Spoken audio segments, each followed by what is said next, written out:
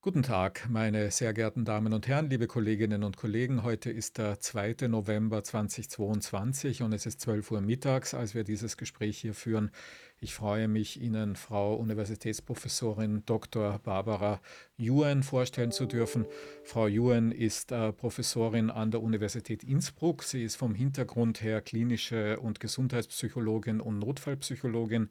Sie leitet an der Universität Innsbruck die Arbeitsgruppe Notfallpsychologie und Psychotraumatologie und ist darüber hinaus an unterschiedlichen leitenden Positionen auch in der Praxis tätig. Insbesondere möchte ich hervorheben die fachliche Leitung der psychosozialen Dienste für das Österreichische Rote Kreuz, wie auch ihre Eigenschaft die leitende Psychologin im Bundesrettungskommando des Roten Kreuzes zu sein. Sie macht auch international an der einen oder anderen Stelle in leitenden Positionen etwas, zum Beispiel im Rahmen der Scientific Advisors des ENPS. Ich habe in der Vorbereitung gelernt, glaube ich, dass das steht für das European Network for Psychosocial Support.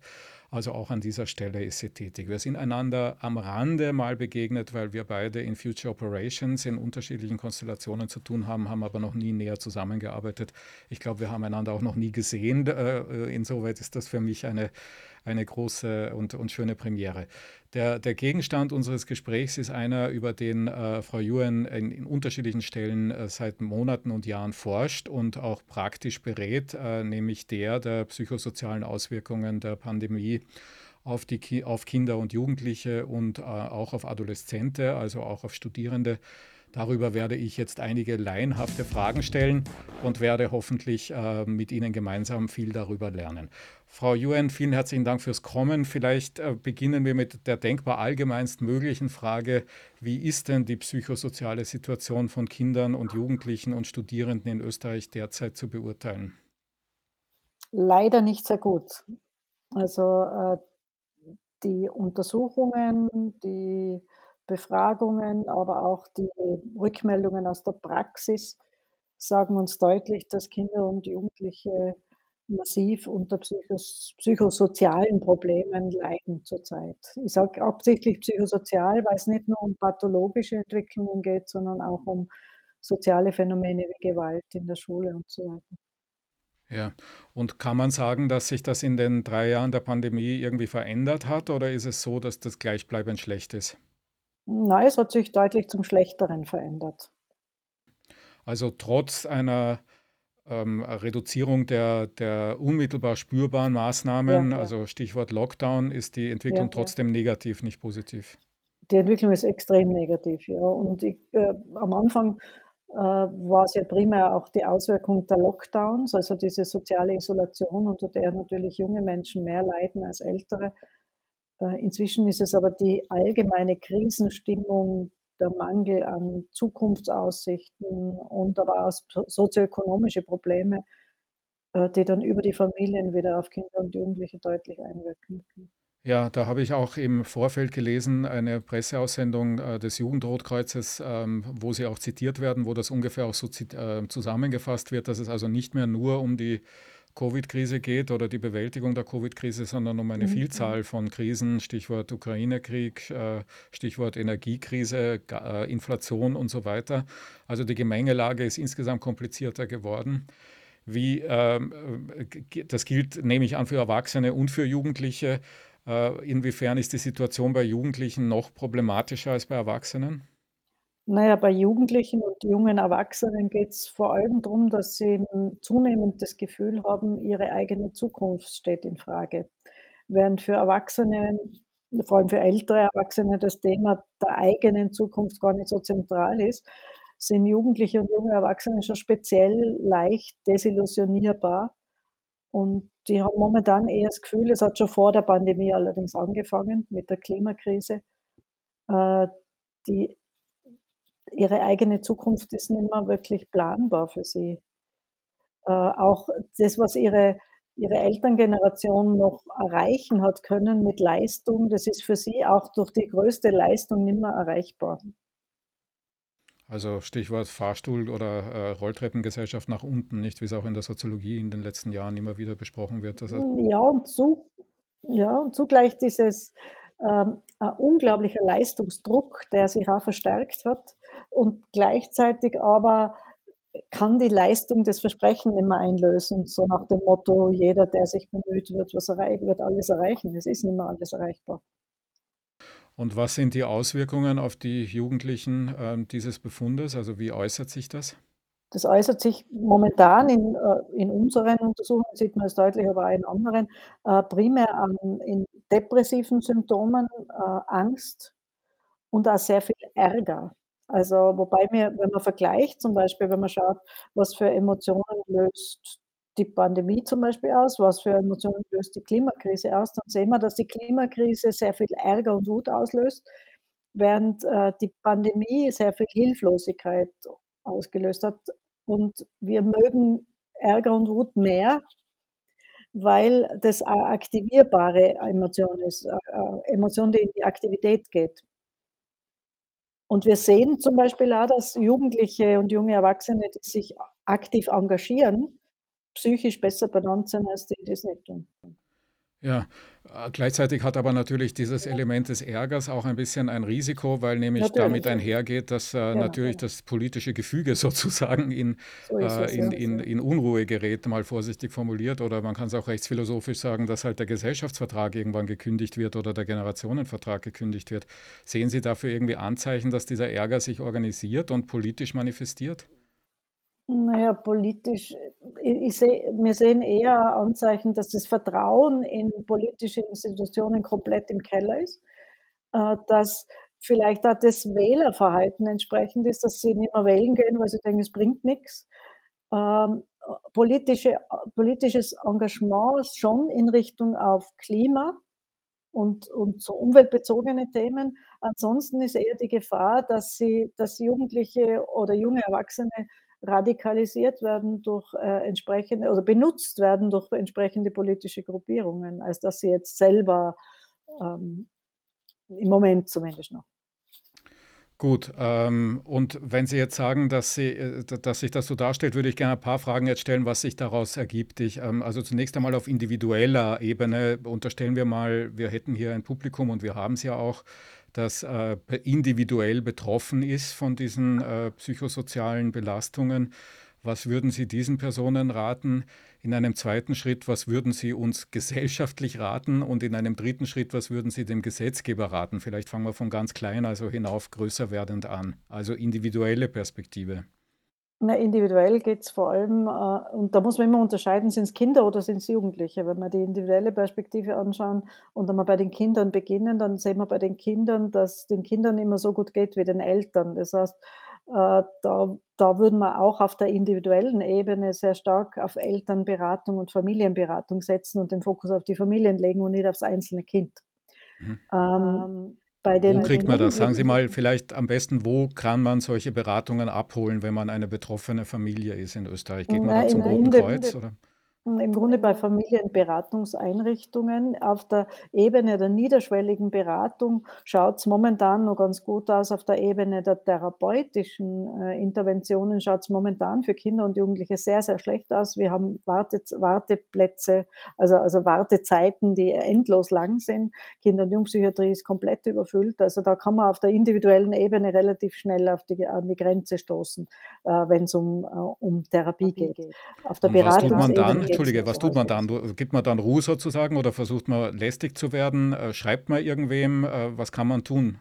Da kann man nur auf der politischen Ebene eingreifen. Also, da sagen wir seit Jahren und Jahrzehnten im Grunde die Kinder- und Jugendpsychiatrie, und die Kinder- und Jugendpsychotherapie und klinische Psychologie für Kinder und Jugendliche ist komplett unterausgestattet schon seit Jahren und durch die Pandemie und durch diese Krisen hat sich das jetzt extremst verstärkt. Da ist schon lang Feuer am Dach, würde ich sagen. Da ist schon ganz lang notwendig, dass man sehr, sehr viel tut, dass man auch neue Konzepte beginnt. Zum Beispiel in Wien gibt es so ein Konzept einer einer mobilen Einrichtung, die mobile, multiprofessionelle Teams, die dann in die Familien gehen und direkt vor Ort da intervenieren.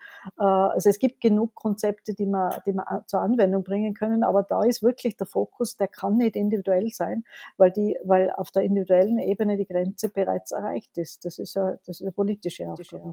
Gut, dann verlassen wir kurz vielleicht die Ja, individuelle Ebene, ja. machen einen Seitenschritt einmal in die empirische Feststellung der politischen Lage. Also Sie sagen, das ist seit Jahren bekannt, dass sich die Versorgung von Kindern und Jugendlichen mit entsprechenden therapeutischen Hilfsangeboten als nicht ausreichend darstellt. Ja. Die Situation hat sich, wenn ich Sie richtig verstanden habe, jetzt in den letzten 3 Jahren auch noch verschlechtert. Gibt es irgendwelche Maßnahmen, die dagegen bisher ergriffen wurden oder ergriffen werden, von denen wir wissen? Nur so halbherzige, viel zu wenig. Wie gesagt, in Wien gibt es jetzt dieses neue Projekt zumindest, also in einzelnen Bundesländern gibt es Versuche, aber das ist eine längerfristige Geschichte, es muss auch langfristig angelegt sein. Vor allem, es fehlt zum Beispiel auch am Personal, das heißt, es braucht Ausbildungsplätze für Kinder- und Jugendpsychiater und so weiter und so fort. Also es braucht sehr viel und man müsste langfristig planen und auch zumindest auf der Länderebene in die Umsetzung gehen. Ja, wenn Ja, man, und wenn man ja, kurz noch, weil Sie sagen ja, Länderebene und Wien und so weiter, wer wäre denn jetzt zuständig Ihrer Wahrnehmung nach? Also ist das eine Sache, die in Tirol anders aussieht als in Wien und in Klagenfurt anders als in Innsbruck? Oder ist es so, dass es da eigentlich eine Art von, also wenn es sie nicht schon gibt, dann geben müsste, eine Art von Bundessteuerung? ja, es muss auf jeden Fall eine Bundessteuerung geben, aber es muss gleichzeitig auf der Länderebene was passieren. In Tirol ist schon was passiert. Da hat es eine sogenannte Jugendenquete gegeben. Da haben sich verschiedene Einrichtungen zusammengetan und die Landesregierung selber hat es auch sehr stark unterstützt, dass diese Einrichtungen für Kinder und Jugendliche sich zusammengetan haben und gemeinsam mit Kindern und Jugendlichen auch in die Diskussion gegangen sind, was es für einen Bedarf gibt und wo es Änderungsmöglichkeiten gibt. Und das wird jetzt der Landesregierung vorgetragen und dann soll es hoffentlich auch zu Maßnahmen kommen. Das heißt, es gibt schon so einzelne Initiativen, weil man sieht überall, wie dringlich das Problem ist. Wie es in anderen Bundesländern ausschaut, kann ich nicht sagen. Und natürlich braucht es auch auf der Bundesebene eine entsprechende Grundlagensetzung. Ja, und findet da was statt, was Ihnen bekannt wäre auf Bundesebene, was berichtenswert wäre? Es sind sicher Überlegungen im Busch, aber es ist noch nichts in irgendeiner Handlung übersetzt. Okay, gut, also Zwischenbefund jetzt mal auf individueller Ebene, sozusagen die niederschwellige Erstintervention ist erreichbar. Wenn man eine intensivere Unterstützung braucht, dann wird es sehr schnell sehr schwierig. Ja. Das trotz mittlerweile doch mehrjähriger Erfahrung mit diesen Krisenphänomenen. Antwort darauf kann nicht individuell lauten, sondern allgemein politisch. Und allgemein politisch sieht man in einigen Bundesländern erste Ansätze, aber nicht sehr viel und auf Bundesebene nichts Größeres, Berichtenswertes derzeit, was man sehen würde. Genau, was es aber schon gibt, muss man auch wieder sagen, ist, wenn ich jetzt von den Kindern einmal weggehe und zu den Jugendlichen, jungen Erwachsenen geht, nachher bringt es natürlich schon was. Zum einen einen Fokus auf Kinder und Jugendliche zu legen, die an der Armutsgrenze leben, also das Ganze immer mit den sozioökonomischen Problemen in Verbindung zu setzen. Zum anderen so was wie Resilienzförderung zu machen und niederschwellige Angebote, Präventionsangebote zu fördern. Und da passiert momentan relativ viel. Da hat es ja diese Ausschüttung an Geldern gegeben vom Ministerium aus. Und da gibt es zum Beispiel ein großes Projekt, das der Berufsverband der Psychologen momentan betreibt. Das heißt Stärken, Stärken. Das ist ein Projekt, das sehr gut ankommt, wo klinische Psychologinnen gratis Angebote für Kinder und Jugendliche aus armutsgefährdenden Familien anbieten, im Einzelsetting und im Gruppensetting. Und das läuft zum Beispiel sehr gut. Und da gibt es einige Initiativen und Angebote, die im Kinder- und Jugendbereich greifen. Also was ich sage, ist im niederschwelligen Bereich, im Bereich der Prävention, im Bereich der Beratung passiert schon relativ viel und das ist auch sinnvoll, weil das ist der erste Bereich, in den man investieren muss. Der Bereich der Therapie und der Bereich der Psychiatrie ist ein Bereich, da muss ich langfristig, also da kann ich nicht kurz- und mittelfristig Wirkung erzielen, sondern da muss ich langfristig planen, weil ich ja das Personal auch brauche und entsprechende Plätze auch zur Verfügung haben muss und da muss ich schon in der Ausbildung investieren. Und da passiert viel und gerade bei Jugendlichen und jungen Erwachsenen Erwachsenen sehen wir auch, dass es sehr wirksam ist, wenn man Stressmanagementtechniken, und andere Mittel der Resilienzförderung, zur Anwendung bringt. Okay, zwei Fragen, die sich daraus ergeben. Das eine mal zum Niederschwelligen, weil Sie sagen Stress, Bewältigungstechniken und Ähnliches. Die Frage ist ja, wie sehr das überhaupt, verzeihen Sie mir diese laienhafte Frage, wie sehr das überhaupt therapiebar ist, weil ja die dahinterliegenden Probleme real existieren. Nicht? Also ja nicht so, dass der Klimawandel weggeht oder der Ukraine-Krieg oder die Covid-Belastung, wenn man jetzt stressresilient ist, sondern das sind ja gigantische globale Probleme, bei denen man, wenn man rational agiert und 18 ist, sich ja irgendwie sehr zu Genau. Recht sehr erhebliche Sorgen macht. Ne? Also was ist eigentlich überhaupt grundsätzlich da möglich, ja, an Naja, der es Stelle, geht außer Beseitigung des Problems, also Angehen des Klimawandels oder Angehen der Covid-Themen? Ja.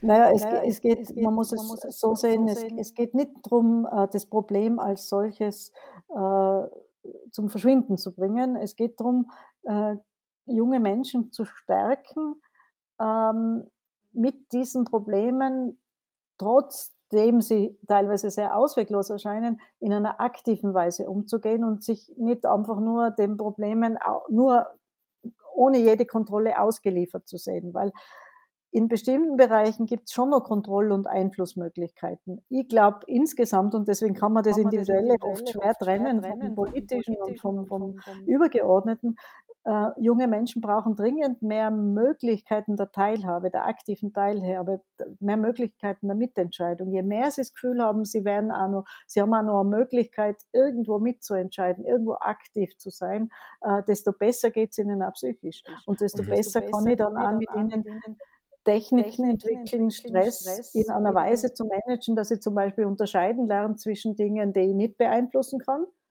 und die ich unter Umständen auch bis zum gewissen Grad akzeptieren muss und Dingen, die ich schon beeinflussen kann, wo ich dann aber auch aktiv werden muss und wo ich schauen muss, dass ich ins Tun komme.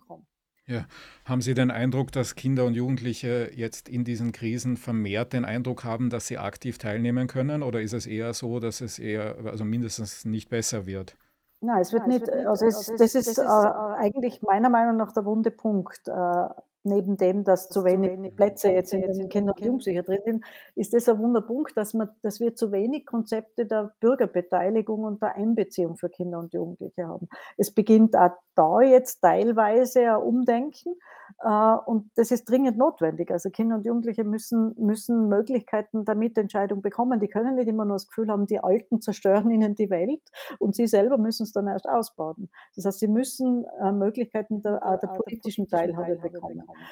Dieses Fridays for Future, das war ja vor der Pandemie sehr, sehr stark, ist ein gutes Beispiel für wie Kinder und Jugendliche weltweit oder junge Menschen weltweit beginnen, das selber in die Hand zu nehmen, diese Aktivität. Und das ist auch eine sehr gesunde Art und Weise, mit dieser Situation umzugehen.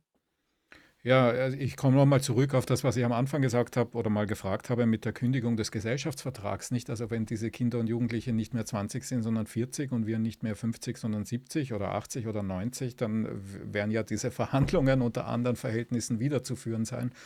Und ich beobachte mit Erstaunen die Gewissheit unserer Generation, wenn ich sie da mit in meine hineinholen darf, unserer Generation und das Vertrauen darauf, dass das alles so bleiben wird und dass die alle Genau, dann am sehe ich auch Ende so, ja. Da stimme ich Ihnen begeistert, zu, ja.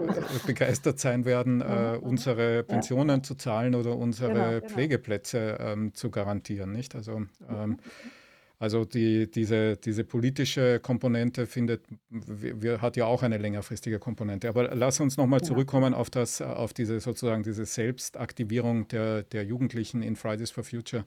Haben Sie den Eindruck, dass die Kinder und Jugendlichen in Bezug auf oder überhaupt die Bevölkerung, insbesondere die Kinder und Jugendlichen in Bezug auf den Umgang mit der Covid-Krise, den Eindruck gewonnen haben, dass es da darauf ankommt, wie sie damit gerne umgehen wollen? Oder ist es eher auch dort so, dass es wie mit der Klimakrise so ist, dass es als extern vorgegeben wahrgenommen wird?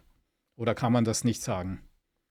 Na ja, jetzt Österreich ist jetzt nicht gerade das Vorzeigeland für politische Teilhabe oder Bürgerbeteiligung. Da haben wir andere Beispiele. Wir haben es ja auch gesehen, wenn man es jetzt kulturell vergleicht, dass es bestimmte Länder gibt wie Schweden oder die Schweiz, wo von vornherein einfach mehr Bürgerbeteiligung da ist und wo dann auch ganz anders in der Covid-Pandemie mit der Bevölkerung umgegangen worden ist, als jetzt bei uns zum Beispiel.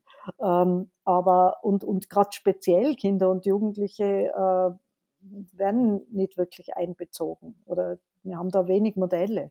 Ja. Aber wie gesagt, ich glaube, dass bereits vor der Pandemie das begonnen hat durch Fridays for Future, dass eine gewisse Sensibilisierung schon auch bei den Älteren da ist, dass sie verstehen, dass man jüngere Menschen mehr einbinden muss. Und ich glaube schon, dass die Pandemie auch dazu beigetragen hat, dass man die Notwendigkeit besser sieht inzwischen der Einbindung.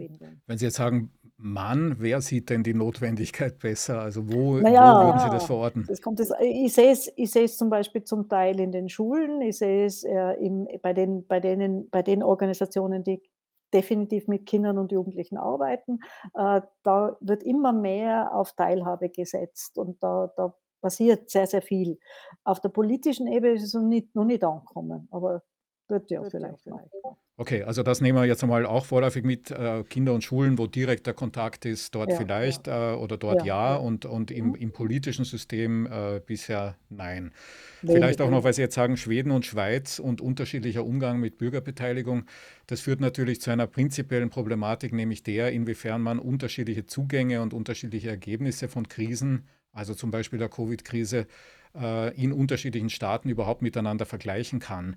Und mit diesem Disclaimer vorneweg, wo mir klar ist, dass man das nicht vergleichen kann, würde ich trotzdem gerne wissen, ob es vergleichende Studien über den psychosozialen Outcome aus dieser Krise für Kinder und Jugendliche gibt und wie Österreich sich da so positioniert.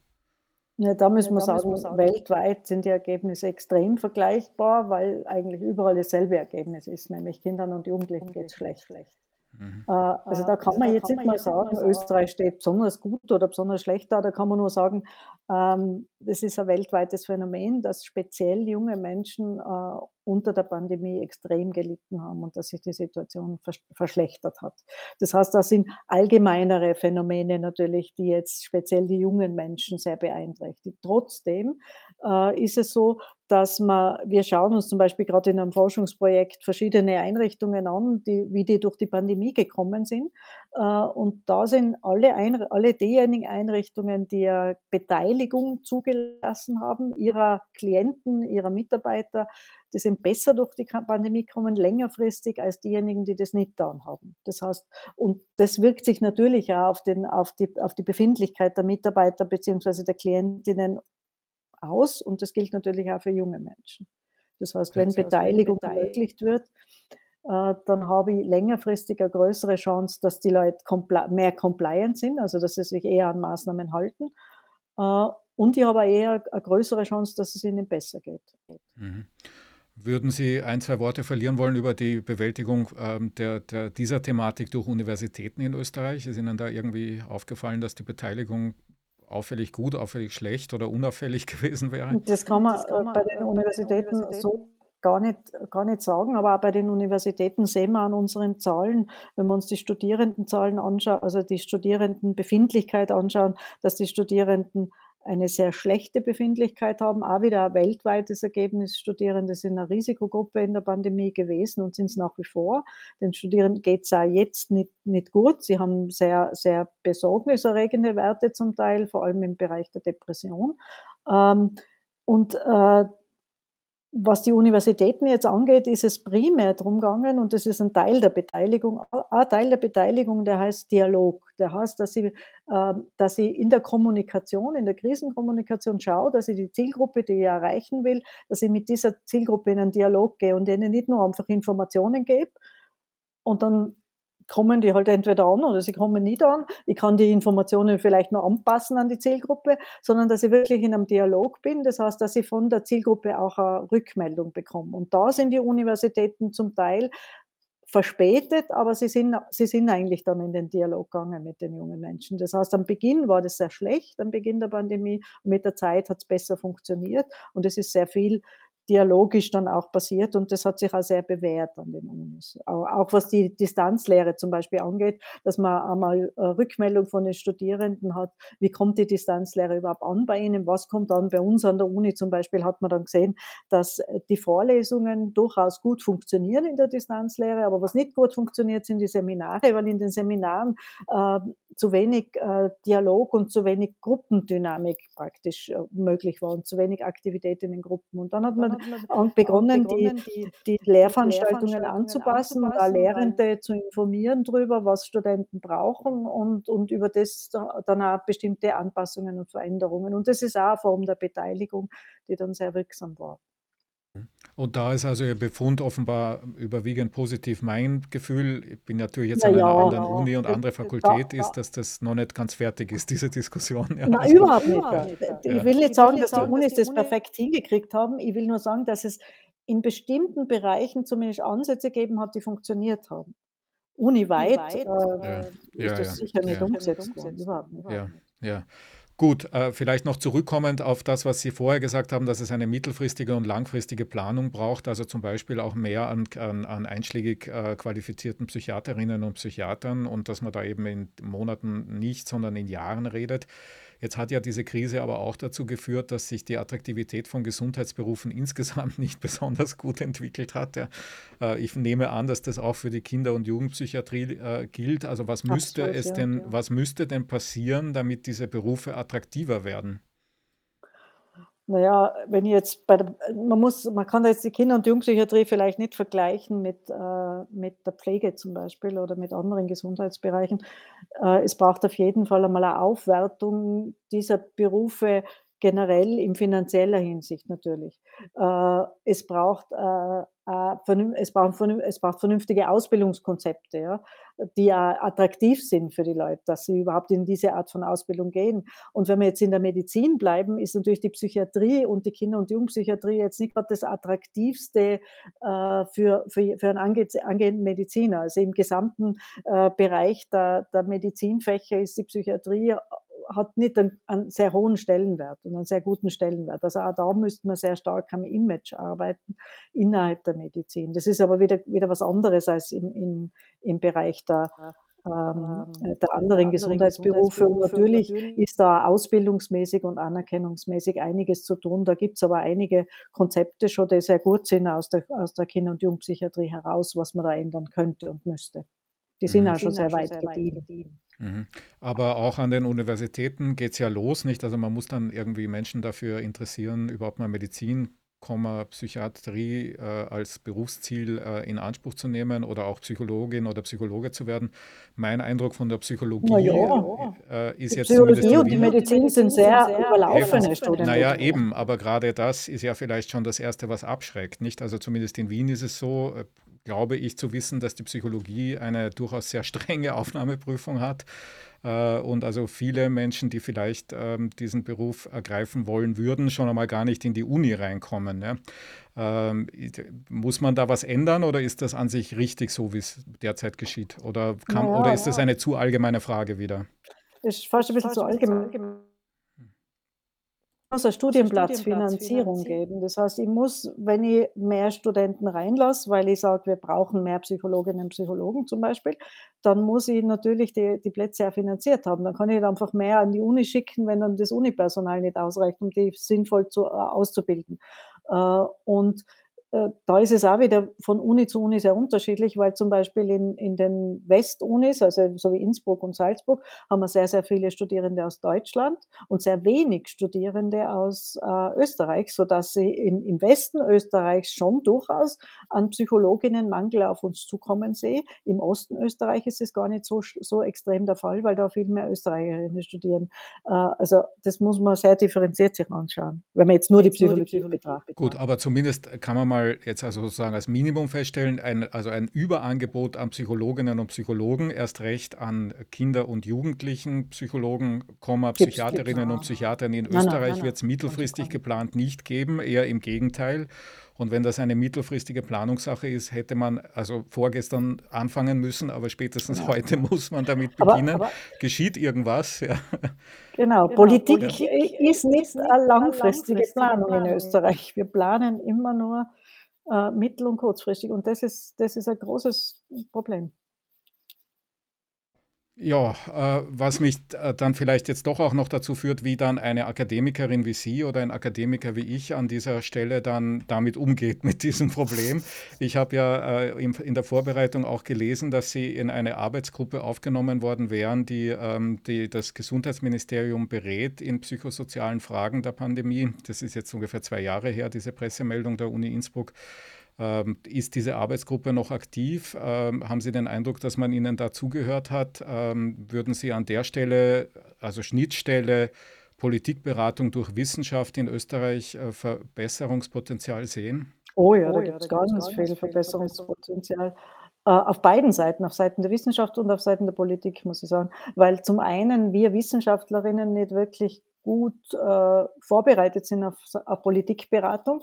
Also wir müssen lernen, miteinander mal auf einer Ebene überhaupt zu reden. So wie wir reden und so wie Politikerinnen reden, das ist vollkommen unterschiedlich.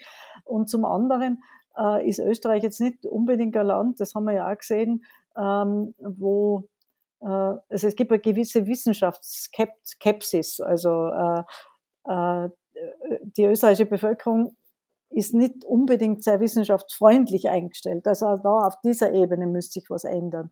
Für mich jetzt selber, ich war ja in verschiedenen Beratergremien tätig, wir waren ja gemeinsam in der Future Operations Group, da ist halt die Tendenz dann so, und diese Erfahrung haben ja auch viele gehabt, man erstellt dann Papiere, man bemüht sich, man tragt alle empirischen Befunde zusammen und präsentiert die dann der Politik und irgendwie hat man das Gefühl, es kommt nicht wahnsinnig viel dabei an, also wirklich an auf der anderen Seite. Ich glaube, es braucht in Österreich schon auch, so wie in Deutschland zum Beispiel, ein bisschen institutionalisierte Formen der Politikberatung, wo praktisch Wissenschaft und Politik in sehr institutionalisierter Weise, in formaler Weise auch zusammengeschalten werden und auch die Rollen klarer verteilt sind, weil bei uns war das irgendwie so ad hoc quasi. Die Expertinnen sind da gewesen und die Politik war da und man hat da halt so eine informelle Ad-hoc-Beratung gemacht, aber es hat nicht wirklich was Institutionalisiertes gegeben. Ja, und dazu kommt halt, dass das 2, 3 Jahre lang irgendwie halt funktioniert hat oder halt nicht funktioniert hat, aber die Pandemie ja immer noch da ist. Ja, also Klar, ist ja nicht so, natürlich. dass man jetzt in Genau. irgendeiner Weise sagen könnte, das Thema ist erledigt. Es sind andere Themen dazugekommen, aber irgendwie ist es ja nach wie vor da. Genau. Mein Eindruck ist, dass also und es gibt auch ein paar Kolleginnen und Kollegen, die diesen Eindruck teilen, glaube ich, dass dieses Politikberatungselement, das ohnehin schon in Österreich relativ schwach ausgeprägt war, jetzt noch schwächer geworden ist, weil irgendwie auf der Seite der Wissenschaftlerinnen eine gewisse Erschöpfung eingetreten ist und auch auf Seite der Politik, weil die halt irgendwie auch müde sind. Ja. Und umso mehr bräuchte es aber ein vernünftiges Konzept, wie soll Politikberatung in Österreich in Zukunft ausschauen. Und jetzt wäre der Zeitpunkt, wo man sich das gut überlegt, was hat funktioniert, was hat nicht funktioniert, was bräuchte es für eine Rahmenbedingung, dass es überhaupt funktionieren kann. Ja, und das wäre eigentlich, würde ich vermuten, und vielleicht stimmen wir Sie dazu, auch eine letztlich eine bildungswissenschaftspolitische Aufgabe, Ja. also eine, die irgendwie top-down kommen müsste und nicht bottom-up von den Wissenschaftlerinnen und Geht gar Wissenschaftlern. nicht. Also, Ja, aber wir sind uns einig, dass wir bisher nicht allzu viel davon sehen, nicht? Also, oder wäre Ihnen was aufgefallen? Da sind wir uns mehr als einig. Ja, Überhaupt, okay. insgesamt, jetzt wäre, obwohl die Pandemie noch da ist genau jetzt der Zeitpunkt, wo man sich eigentlich nochmal zurückwenden sollte und schauen sollte, was haben wir gelernt, was ist gut gelaufen, was ist schlecht gelaufen, in allen möglichen Bereichen und aus diesen Lessons learned vielleicht die nächsten Schritte für die Zukunft planen. Und das Gut, passiert aber also, nicht. ja, wir sehen, also gute Idee, man sieht noch nicht so viel davon, vielleicht ändert sich das ja, lass uns insoweit optimistisch sein. Ich würde aber gerne nochmal zurückkommen auf die individuelle und Perspektive unserer Studierenden, also derer, die ja irgendwie, mit denen wir jeden Tag zu tun haben. Was würden Sie denn denen raten, jetzt auch als organisierte Gruppe irgendwie zu tun? Sollen die das stärker einfordern, also ihre Beteiligung, auch die Wissenschaftsberatung stärker einfordern? Also wahrscheinlich wäre die Institution, die das könnte, die ÖH. Oder soll man sich als Individuum sozusagen in das neue Biedermeier der digitalen Medien zurückziehen und von dort aus aktiv werden? Oder ist das eine individuelle Entscheidungssache, die jede unterschiedlich beantworten muss? Na, ich denke schon, dass wenn man ihnen 'n Rat geben könnte, den Studierenden, dann wäre mein Rat, dass sie sich gemeinsam aktiv für ihre Bedürfnisse, stark machen und für ihre Zukunft auch stark machen. Gleichzeitig aber muss die Uni auch die Bereitschaft haben, dazuzuhören und entsprechende, wie sagt man da, Bedingungen auch bereitzustellen, dass das überhaupt möglich ist.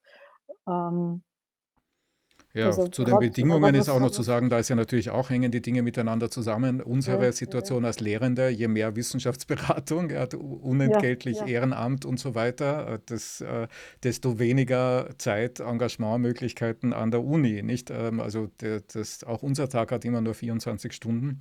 Das ist auch noch so eine Frage, über die man lange nachdenken kann, wo da eigentlich das Optimum aus Lehrendenperspektive ist, ne? Ja, schon, aber ich habe schon das Gefühl, ich mache das schon lange jetzt, ähm, das Praxisstandbein Rotes Kreuz plus die Universität, plus die Forschung, plus die Lehre, ich glaube, es bef die einzelnen Bereiche befruchten sich ja gegenseitig und das ist durchaus sinnvoller, dass Lehrende nicht nur in der Forschung tätig sind, sondern auch in irgendeiner Weise in der Beratung, in der Praxis tätig sind und das befruchtet dann auch wieder die Lehre.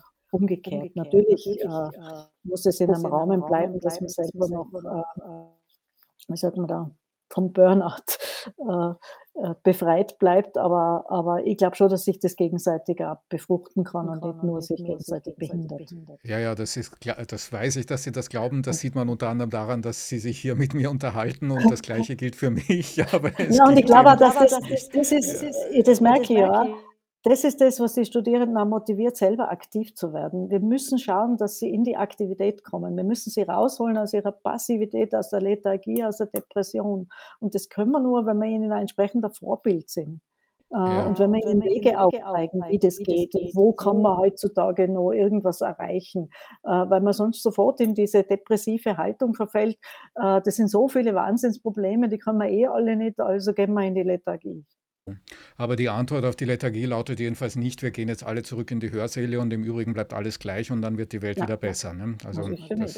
Das ja, geht gar genau, nicht. das kann man auch Ich nicht würde mehr. dringend sagen, wir müssen raus aus den Hörsälen. Ja, also wir müssen raus aus den Hörsälen und wir müssen das physische Zusammensein in jedem Fall, in jedem Hörsaal ist nicht die einzige Antwort, die man geben kann und vielleicht auch nicht immer die beste.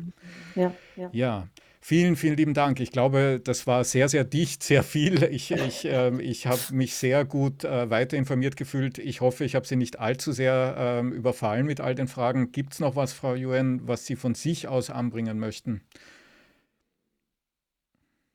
Also, das, was ich anbringe, also wenn wir jetzt Studierende nehmen, was ich selber erfahren habe, wir haben ja auf der einen Seite immer geschaut, man muss ein bisschen aufpassen, dass man junge Menschen jetzt nicht nur als Opfer sieht oder nur als potenziell Geschädigte. Wir sehen auch bei den jungen Menschen wahnsinnig viel Veränderungspotenzial und wahnsinnig viel, was sich jetzt schon verändert hat durch die Pandemie. Wir haben zum Beispiel sie auch gefragt, äh, was sie glauben, dass sich verändert hat zum Positiven und sie schätzen jetzt Beziehungen zum Beispiel anders ein. Sie sagen, sie können es jetzt eher akzeptieren, dass sie von Beziehungen abhängig sind. Sie haben das Gefühl, sie setzen die Prioritäten im Leben anders. Wir sehen das natürlich, führt das auch wieder zu neuen Problemen. Sie sehen es zum Beispiel nicht ein, dass sie jetzt 40 Stunden arbeiten sollen, weil das Leben hat dann noch was anderes als nur Arbeit. Das heißt, es bröckelt langsam dieses Leistungsdenken in gewissen Bereichen ab.